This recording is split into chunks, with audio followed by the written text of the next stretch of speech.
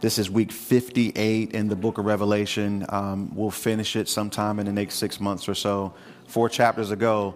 But it's been a blessing. Remember when we started, the blessing that was given to us right in chapter 1, blessed is he who reads and those who hear the words of this prophecy, keep the things written in it. And whenever we begin a journey in the Bible together and finish, we always see God do an amazing work in our midst. And so it's wonderful for us to be able to see this today. We have made it down through verse 19 of chapter 18, and we're going to pick it up today in verse 20. Continue to see the things that the Lord is saying to us as he continues to bless us. And a miracle happened at first service. I finished early with time on the clock, which is really good. It made for good fellowship in between, so we'll try that again. We'll see what happens. But if you would, grab your Bibles and stand, and let's pick it up at verse 20. We'll read through the end of the chapter, and then we'll dive in and see what the Lord has to say to us. So if you're there, say amen. Amen. Rejoice over her, O heaven, and you holy apostles and prophets, for God has avenged you on her. Then a mighty angel took up a stone like a great millstone and threw it into the sea, saying, thus with violence the great city Babylon shall be thrown down and shall be found no more. I hear pages, so this is chapter 18, verse 21. Picking it up now in verse 22. The sound of harpists, musicians, flutists, trumpeters shall not be heard in you anymore, nor craftsmen or any craft shall be found in you. And the sound of the millstone shall not be heard in you anymore. The light of the lamp shall not shine in you anymore. And the voice of the bridegroom and bride shall not be heard in you anymore. For your merchants were the great men of the earth. For by your sorceries all the nations were deceived, and in her was found the blood of the prophets and saints and all who were slain on the earth. And so, Father, we do thank you this morning, Lord, for the word that you've given us, this text, Lord God. I pray that you would open our hearts and our minds, that you would speak to us by your Spirit, Lord, that we would feast upon it and that we would grow in understanding, even of the times that we live in a sense of urgency, Lord, because of the times which are coming. And I pray that you would remove the things that hinder, the distractions, the cares of this life, the burdens of this world, even the distractions that are within the room, Lord God, from our hearts and from our minds, that we would focus in on what you would have to say, that you would teach us by your Holy Spirit, that we may be encouraged, instructed, and even corrected where necessary, Lord, that we would be continuously conformed into your image. We surrender to that now. In Jesus' name we say together, amen. You may be seated. And so, if you remember, chapter 17 and chapter 18 is dedicated to the destruction of what we call Mystery Babylon. We saw that in chapter 17, and it's kind of a parenthetical insert. It's kind of giving us detail concerning the system which is called Mystery Babylon, both the religious system and a commercial system. Y'all remember these things, right? Which is being judged partly throughout and at the end of the tribulation. Remember, chapter 6 through 16 is literally the judgment upon the earth, the great tribulation, which we know. And now God is going back to deal with Babylon. It would seem that he keeps remembering Babylon. It keeps coming before him. In fact, in chapter 16, Babylon came before his memory again to give her judgment. And this has been something that's been brewing in the heart of the Lord since ancient times, I believe, all the way back to Babel, when Nimrod, the first world dictator, you remember we talked about all of this, built the first major city and the first major empire, if you will, in defiance against God. And we see all of these things happening. The one thing that we've been noticing as we go through this is that there's a city being dealt with. Did y'all notice that as we've gone through the scriptures? Remember chapter 17, verse 18, it's the great city Babylon. We even saw it last week in chapter 18 verse 10, the great city Babylon is being destroyed.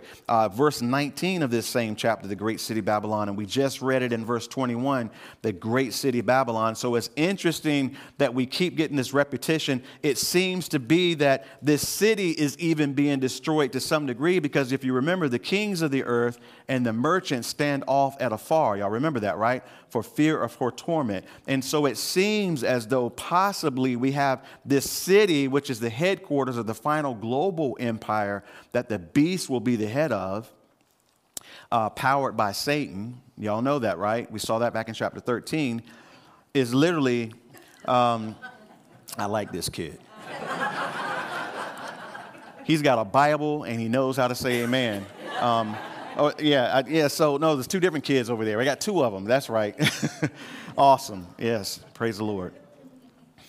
And so, where was I? So there seems to be a headquarters city here, as well as a global system that's tied together. Now, this great city, Babylon, in John's day, remember chapter 17, verse 18 says, the woman which you saw is that great city which rules over the kings of the earth. In John's day, that was Rome. Okay, so now in modern times, in the final days, I believe that this global system, which will come back together, the scripture tends to tell us that will be divided into a 10-region system led by and controlled by the beast. Everybody in the kingdom now that's left most of them have taken the mark of the beast, which has altered them to some degree, because based upon that, they no longer have the ability to be saved. They have these loathsome sores that have broke out on their bodies. Y'all remember all of those things, right? And then those who have not taken the mark of the beast, many of them tend to believe, it seems, they have been heavily persecuted. And that's the condition that this kingdom or this empire is in at this point. And this city is being judged. So many believe that the city is Rome. They see Vatican City now being in Rome, the Catholic Church seeming to fit a lot of the things which we are seeing. But as I've been telling you, I believe that the Catholic Church is a part of this system, but is not it in and of itself, although there are many, many similarities. It could be that there's a little city that's going to be built in Iraq in the future. In fact, as I've already told you, even that Saddam Hussein is now dead, there's still a project that is on the way to restore that area to its former glory. There are so many that are still intrigued, if you will, with that. And so that could be a possibility. It could be that God allows all of that to happen so he can judge it where it all began. If you remember in the book of Zechariah, we see this two storks with the woman in the basket with the lead disc upon it, all commercial items being taken out to the plain of Shinar to set it on a base or a foundation which is prepared for it in the future. So it could be that all of that is coming into view. We're not sure, but there is a great city which is being destroyed. And if you remember, the kings of the earth were weeping last week, and the merchants. And one of the reasons that they were weeping, the kings who had committed fornication, if you will, with this woman, this system, if you will, as well as the merchants of the earth, these kings had given their power and authority to this system for their own personal financial gain, is what the scriptures tend to be implying. And we see that happen all the time on the earth today, even within our own country, where politicians who get very wealthy while being in public service, which is something that amazes me. How can that be, you know? Do y'all agree? Do y'all know that? Okay. All right. So we see those things. But if you remember in verse 14, the reason that they were really brokenhearted was not because the city was being judged and people were dying in its destruction. We don't know whether that destruction was a natural disaster or some type of a nuclear fallout. We're not sure. But verse 14 tends to tell us it's because the fruit that their souls longed for was gone from them. In other words, they no longer were able to make money and get wealthy in this system off the backs of people who were being exploited and manipulated and taken advantage of, as we talked about last week, the whole globe being caught up in this system. And remember, it was back in chapter 18, verse 4, where God, or a voice from heaven, said, "Come out of her, my people." Y'all remember that voice? At that last hour, still crying out to those upon the earth who had not taken the mark of the beast to come out of this system, for she is about to be judged. In fact, it was James over in the Apostle James who wrote in James chapter 5, verses 1 through 6, the coming judgment. James flavors it this way. He says, "Come now, you rich, weep and howl for your misery that are coming upon you. Your riches are corrupted, your garments are moth-eaten, your gold and silver are corroded, and their corrosion will be a witness against you and will eat your flesh like fire." You have heaped up treasure in the last days. I'm going to come back to it. You remember last week, the destruction of this city took place in 1 hour. Do y'all remember that? It happened very fast. And you have to even imagine, because even now we look at the things that are going on in the world, and many people wonder what's going to happen with our own economy. And you even think, man, are we going to lose what we've been blessed to put aside? I mean, all of you don't have to nod, have wondered this in the last year. As you see, every time you see a stimulus package with the T trillion before it, you begin to wonder, is my money going to be worth anything by this time next year? Because there's no way our economy can survive this long term, you know? And so we understand, but in one day, all of this system comes to nothing. Notice that James goes on to say, indeed, the wages of the laborers who mowed your fields, notice, which you kept back by fraud, cried out, and the cries of the reapers have reached the ears of the Lord of the Sabbath. You lived on the earth in pleasure and luxury. You have fattened your hearts as in the day of slaughter. Remember, Babylon is being judged because she's lived luxuriously. And notice it says the wages that were kept back by fraud are crying out to God. Y'all see that? There's a sense. Remember last week we talked about Abel. We'll get into it in a minute. Abel's blood crying out from the ground. God judging Judah in the Old Testament because they failed to do right, to plead for the widow, to plead for the orphan. And I keep getting this sense as we're reading through the scriptures that these things come before God and grieve him. See, in heaven, there's a sticky note on his desk. Remember Babylon and everything. Don't forget to judge Babylon, the system of the world that he is going to destroy, and that day is coming. And he says, come out of her, my people, for her sins have reached up to heaven. We read that last week. And we need to understand that. Remember, John says that we are to not love the world and the things of the world because it's passing away. It's going to nothing. Come out from among her. Be ye separate is the cry of God even in this hour to the church. As we continue to read this and see things unfolding, verse 20, we got to pick it up where we left off. Verse 20 now says, rejoice over her, O heaven. Do you see that? Let's put it in perspective. This is the end of the tribulation. We believe at this point, look, most of us are pre-trib rapture people. We believe that we are in heaven. This indicates that even from heaven then, there's going to be some indication of the things that are going on the earth. And even if you're not a pre-tribulation rapture, whatever view you take, at this point, you're probably there because we've done the calculation of how many people die during the tribulation, right? It's not something you think you're going to survive. You know, it's very, very difficult. So at this point, he is saying, rejoice over her, O heaven, which I like because there seems to be an indication that in heaven, there are points in which we have an indication of the things going on the earth, and we are instructed to rejoice, all heaven, over the destruction of this system which has exploited and manipulated and taken advantage of people upon the earth. Remember last week, we looked at the fact that this system has traded the souls of men, slavery, even in modern times, and we talked about that. Now, in heaven, we don't know if we always know what's going on down here. But there are times when announcements are made, okay? In heaven, there's some type of system of announcement. How do we know? Because the Bible says all heaven rejoices when one soul comes to faith. Did y'all know that? So every time we, through our lives, evangelizing and sharing the word, and somebody comes to know Christ, there's a rejoicing that happens in heaven amongst those who are there for that brand new soul that came to faith here, even at the destruction of Babylon. So heaven's going to be a wonderful and a beautiful place. There are going to be times where we will rejoice in the work of God as it pertains to the things that are going on down here, because we're desiring, even waiting for God to wrap these things up. Remember, the Bible says that the earth groans even now, waiting for the revelation of the sons of God.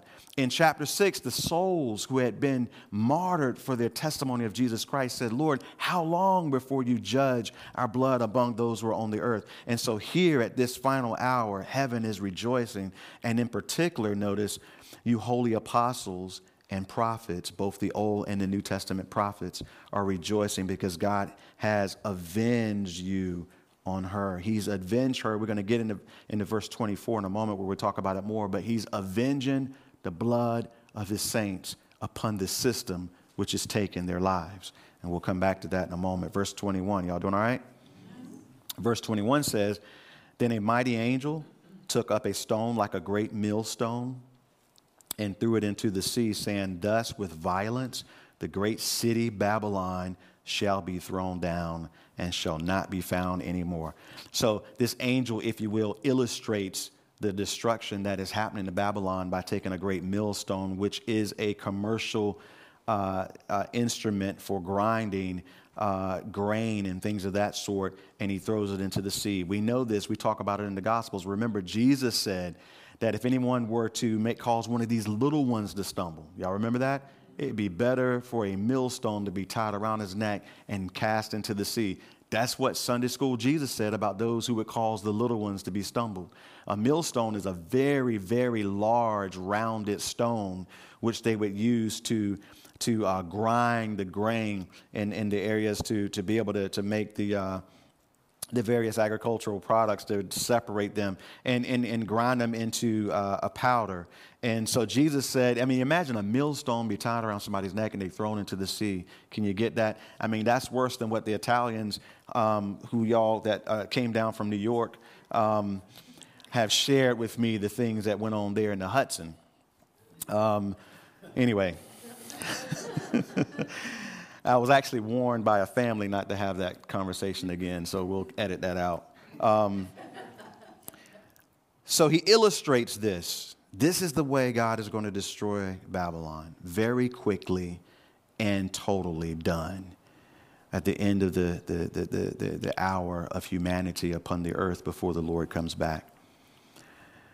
And so, verse 22 and the first part of verse 23, God begins to talk about some of the activities that will cease, calling it out, because in the midst of the slavery and the poverty and the exploitation, notice he says here, the sound of the harpists, the musicians and flutists and trumpeters shall not be heard in you anymore. There'll be no more concerts. There'll be no more making of music, those things which have entertained and even taken and captivated the minds and the hearts of people. Satan, of course, being a master with music, using it to corrupt. So that won't be heard anymore. Notice, nor craftsmen or any craft shall be found in you anymore. And John is reading this, and John is thinking about the society in which he lived in, Rome, which the Greco-Roman Empire was amazing. It was sophisticated. It was cultured. Notice he describes no more the millstone, no craftsman, no industry, basically. Verse 23, the light of the lamp will not shine on you anymore. In other words, if you remember, the Romans built roads that were greater than anything that had come before, and they had them lit with lamps along the way. They had street lights. Amazing culture that was going on. So John would have seen at that point, which was the most amazing technology in all the earth to that point. He had a view of that, so he can even relate to what we see today, which is even more greater, or greater than anything that has come before that. And it says all of that will come to cease in this great city, Babylon. And notice, it won't any longer be life as usual, because even the voice of the bridegroom and the bride shall not be heard anymore. Everything now is coming to a close. It is coming to an end, and it shall not be found anymore. But what really got me, and I get caught in the scriptures sometimes, and I don't want to rush through it. I want to slow down and show you the end of verse 23. Two things. Number one, notice it says, for your merchants were the great men of the earth. Now, I begin to look at that. That says a lot. This word for great men in the Greek, and I didn't put it in my notes, but it's only used 3 times in all of the New Testament, and it speaks of the noble ones. It speaks of the wealthy ones, the politicians, those who, if you will, are the elite. Those are the merchants of the earth, and it's very different from what a vibrant society would look like. God dealt with Tyre the same way in the Old Testament. Isaiah chapter 23, verse 8 on the screen, he says, who has taken this counsel against Tyre, the crowning city? Tyre was a splendid city on the coast with ships that took merchandise all over the world. It says, the crowning city, notice, whose merchants are princes, whose traders are the honorable of the earth. And they sent their princes and their noblemen and their politicians around to do the trading. But it's very different. Listen, remember I told you this Babylonian system is very different than how God designed Israel. Y'all remember that? This is a very different description from a vibrant society. If you've traveled the world and you go into various places, what you see sometimes is a bustling type of economy that can go on when the common person can actually make a living for themselves. You ever been places, other countries, where you can literally buy anything on the street at the hand of the common man?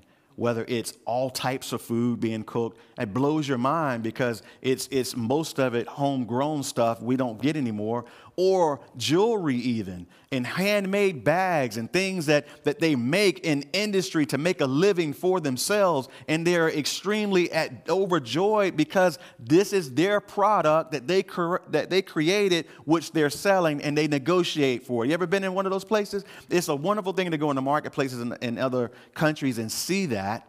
But here in verse 23, it says, your merchants were not the common people who were doing what they had the ability to do, but they were the great men of the earth. In other words, in this system, as I've shared with you, this Babylonian system, which is even in existence now, and is headed towards one final global system led by the beast, that is not the case.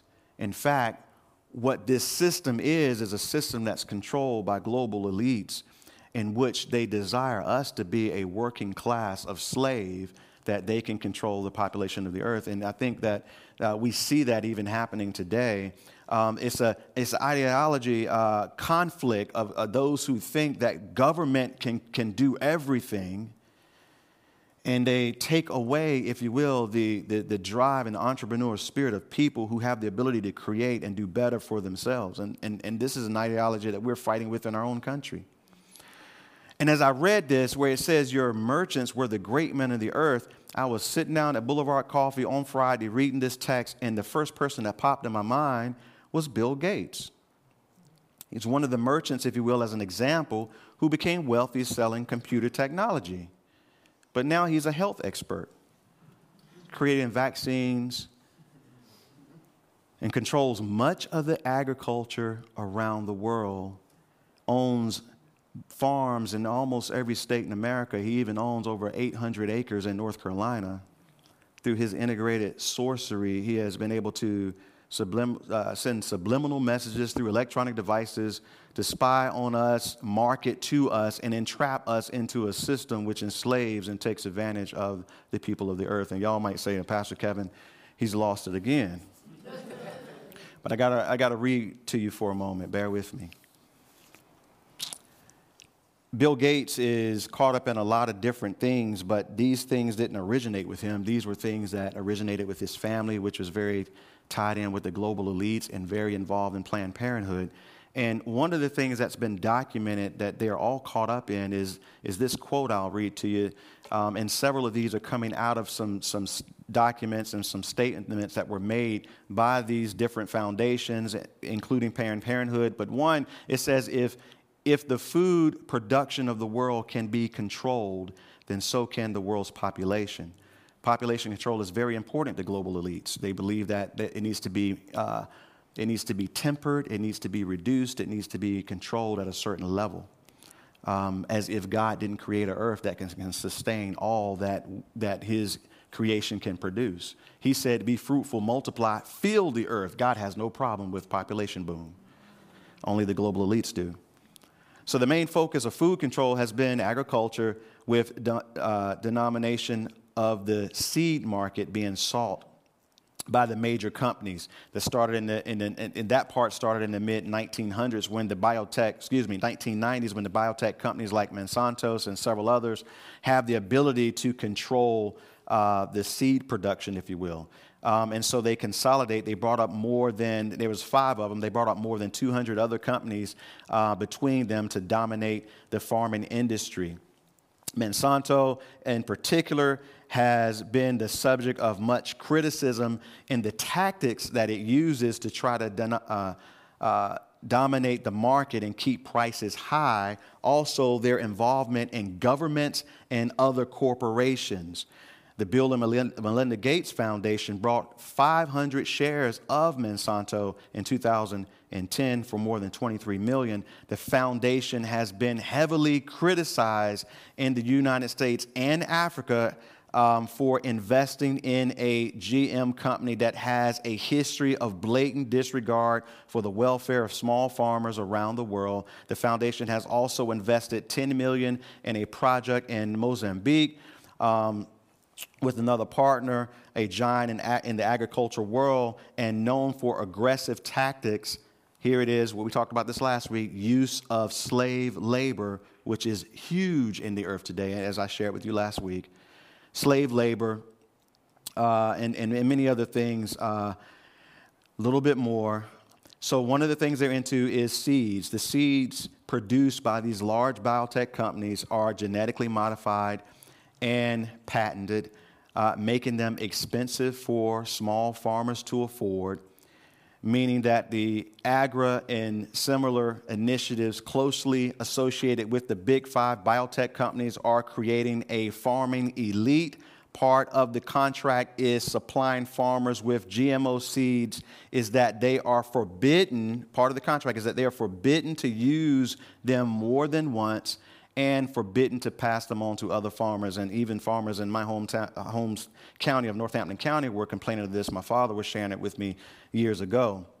Now, both Monsanto and the Bill and Melinda Gates Foundation also have been tied up again in this population control theology. Stay with me for a moment. And a television program on PBS network titled Bill Moyers Interviews Bill Gates, Gates discloses that his father, William H. Gates Sr., who is also a founding member of the Bill and Melinda Gates Foundation, was head of Planned Parenthood at some point, and both parents were strong and active believers in eugenics. If you don't know what eugenics is the science of making designer humans, basically, manipulating human genome and processes to identify and promote desirable traits.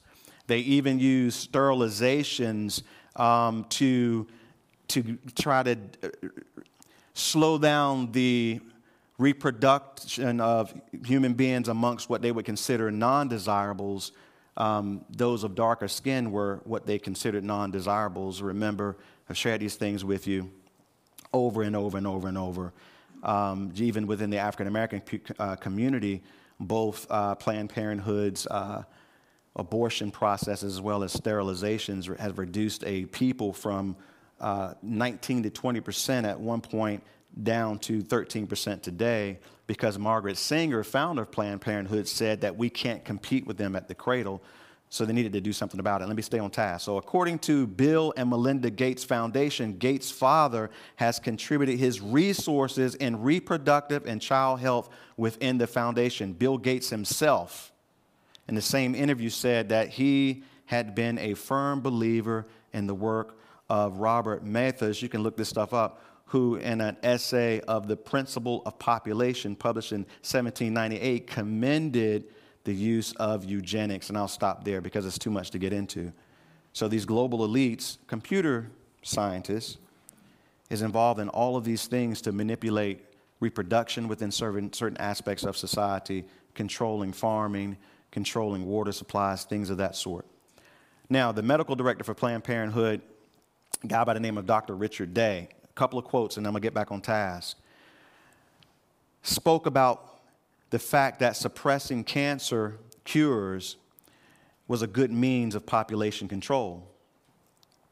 And in a speech that he delivered in the early 1900s and then later in 1960s, he said that we can cure almost every cancer right now. This was 1969. Information is on film in the Rockefeller Institute of if it's ever decided that it should be released. Many people who were there, they were urged not to take notes. They were dumbfounded by what they were hearing. He went on to explain, quote, he says, but consider if people stopped dying of cancer, how rapidly we would become overpopulated. You may as well die of cancer as of something else, is the mentality of global elites who see the population of the world as simply a commodity and a working class. And so this is the system in which we live under as human beings upon the earth to some degree. And you might say, Pastor Kevin, it's too much for me to actually believe. Well, let me explain this to you. The Bible says this, that the heart of man is desperately wicked, okay? And that those who don't believe, we used to be that way before we got saved, are led by the prince of the power of the air, who now works in the sons of disobedience, meaning Satan himself, who manipulates the population of the earth. And the only thing that makes us different is the Spirit of God that lives within us, that convicts us of sin and brings us to a place of being brokenhearted over sin and loving God and wanting to be led by him. And even for us, there is a battle within us. The Bible says that the spirit lusts against the flesh and vice versa, so we don't do the things we want. So even in the midst of believers, there's an internal battle as the Holy Spirit is trying to lead us closer to God, right? And our flesh just wants to sin. Okay? So why would we find it hard to believe that the world would take these measures? We think government wants to look out for us. I don't understand. Come out of her, my people, is what God says. Wake up and draw close to him. Now, he's not calling us to take up arms and fight. He's calling us to check out and understand and surrender to him in such a way that he can use our lives to a greater degree in the times that we live in. Do y'all understand that? That's really what he's calling us to do, because the world is wicked and we're supposed to have already known it, because we're reading the word of God itself, which is telling us these things. We don't put faith in government and politicians. We don't put faith in corporations and wealthy people who come up with legislation that sounds good for us when it's really not. No, we have to rely fully on the Lord to lead us and guide us. And to some degree, believers have to check out of the system of this world and not leave the world, but not be slaves to it, to be able to do things differently. Notice the next part of the verse, because he says, for your merchants were the great men of the earth. But he says this, for by your sorcery, all the nations were deceived. And I'm sorry, as I read it, I get caught up in the text. He's used sorcery a couple of times. We know the Greek word is pharmakeia. We know that in the Old Testament it's used, and it talks about various things. And in the New Testament it's used. And pharmakeia is where we get the English word pharmacy and pharmaceuticals. We understand all of that. How does all of that tie together? Well, it all ties together. It all ties into witchcraft, whether it's the drug industry or the pornography industry. And how do they all run together with false religions? Well, because in the Old Testament, all false religion involved illicit sex, even homosexual sex as rituals, along with drug use as they offered themselves in these rituals to other gods, plus the destruction of children in the fire. All of those ancient religions had all of that stuff, of which we can tie abortion, drug use, and sexual immorality to today. The rainbow flag, Satan's flag, it all ties together. Here's an interesting verse I like, 2 Kings 9:22. And now it happened when Joram saw Jehu that he said, is it peace, Jehu? He asked him the question. And I like Jehu's answer. You can go read it in your own time. But he says, so he answered, what peace? as long as the harlotries of your mother Jezebel and her witchcraft are so many. In other words, there can't be peace here in Judah as long as that Jezebel is still alive. Well, what was Jezebel? Remember, we talked about Jezebel. She was manipulative and all of that kind of stuff, but she was a priestess of a Babylonian religious system that worshiped Baal through sexual intercourse, drug use, cutting, and even offering of children, and all of those things that were going on there in Judah all ties together. And now we look at the times we live in, and we look at America. America is addicted to drugs, addicted to pornography, addicted to abortion for convenience. And in order for the global, and I keep telling you this, there's a global system that's coming together. And in order for that to happen, all nations, all organizations are moving in one direction of globalism. And one of the big issues and big obstacles is America. America, as we know it, is in the way of those who are global thinkers and those who are global elites who manipulate things behind the scenes. You know, as I look at things that have unfolded, it's obvious. It's obvious that there's something going on behind the scenes if you look at how things are unfolding even in America. And the world, right up to the end, will refuse. Remember Revelation 9:21 weeks ago when we looked at it, it said right in the midst of all of the judgment, half the population of the world dead already by the time you get to chapter 9 in the tribulation. And chapter 9, verse 21 says, and they did not repent of their murders and their sorceries, pharmakeia, and their sexual immorality, porneia is the word in the Greek, or their thefts. They refused to turn to God and repent of those things. And this is where the world is, and now we see where the world is headed in the system that's going to be judged by God. And so God is calling us out. So verse 24, as we get ready to wrap up early, this is 2 services in a row. Verse 24 says, and in her, let me back up. I'm sorry. So he says, for your merchants were the great men of the earth, and for by your sorceries, notice, I explain what sorceries are, but notice by your sorceries, all the nations were deceived. It's interesting as you begin to think about that. It's through all of these things in this commercial system. This commercial system with corrupt politicians and global elites who are manipulating things to their own advantage, that they would be rich on the back of basically a population of slaves. And it's through how all of the manipulation has happened with drugs and sex and all of these things, which those who were high up in Planned Parenthood said that was part of their agenda to do those things, to promote sexual promiscuity, to promote drug use and all of these things. And not only that, just the marketing of everything. See, the thing is, we're so hooked on their electronic devices that every time I have a conversation, when I pick the thing up, it's advertising to me what I just talked about. And it's constant, so that it stays in our face. And then we think we need to buy what it is that it's showing us, that it, and all of these things and the apps you use are communicating back and forth with Google. And it's a marketing game to constantly entrap. And yet in all of this, God says, hey, check out of it. Get along with me.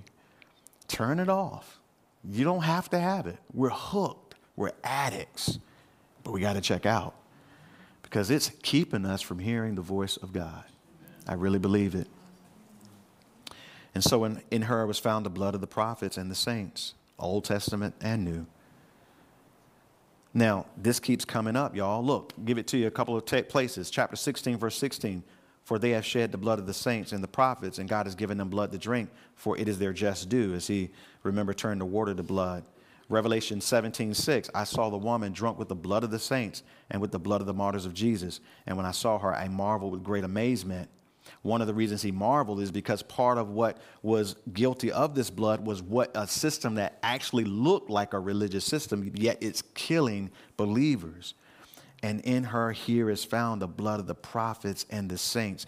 This same system, ladies and gentlemen, from all the way back, Assyria and Egypt and Assyria and Babylon and all of them, Persia, Greece, Rome, all the way back that far to what's coming next and even what we're living in now, is guilty of persecuting God's people. And what's hard for us to fathom as Americans is the fact that we live in a time where there's been more martyrdom in the last century, in the last few decades, than in the previous 2,000 years of the church, or 1,900 and something years of the church, because the population has boomed. And in so many countries, Islam and Hindus and others are killing and persecuting Christians. And God sees all of this. All of this comes up before him. And he's patient and he's long-suffering, because ultimately his goal is to save souls out of the earth, because our future is splendid. You know, what's ahead of us is amazing. So we haven't been called to take up arms and judge the system for him. But we have been called to be salt and light, stay close to him, and allow him to use our lives while we're still here. This is where the world is going, and we know that and we see that. But as we saw in verse 20, and as we're going to see next week when we get into chapter 19, we can rejoice with all of heaven because God sees it. Nothing gets past him, and he has plans to judge it. And what he wants for his people in the last days, and especially the time that we have. And even if you don't think you're living in the last days, you got last days, because we only get about 80, 90 years anyway. So reality is we don't have a lot of time. And so the time we have, we need to allow the Lord to work in our lives, and we need to be prepared, look, to stay in fellowship, to encourage one another, to stay in the word, and be used of the Lord wherever it is we go with all of your sphere of influence. Let the Lord use you. He's going to judge the world for all that the world has done. Remember, God is not coming to fix the world up. He hasn't said that we're going to make it better. No, the scripture is it's headed to destruction, and he's saving souls out of it along the way. Amen? We know that. Let's stand and let's pray. Father, we do thank you for revealing your plans to us through your prophets, through the apostles, those who wrote the scripture. You said that it was all God-breathed, all inspired by you as you moved on them to write, that we may know your will and your plans for the future, and that we would take comfort in it, Lord, that you have a plan for us, and we thank you for that, Lord. In fact, you said through Paul that we should comfort ourselves with the words of the hope of your coming to meet the church in the air, for us to be caught up to you and to be with you for all eternity. That is our blessed hope that we look forward to. So we say, come, Lord Jesus. We thank you for being here with us today. Lord, I pray your blessing upon all who are gathered here this morning until we meet again in Jesus' name. Amen. Amen. Let's sing.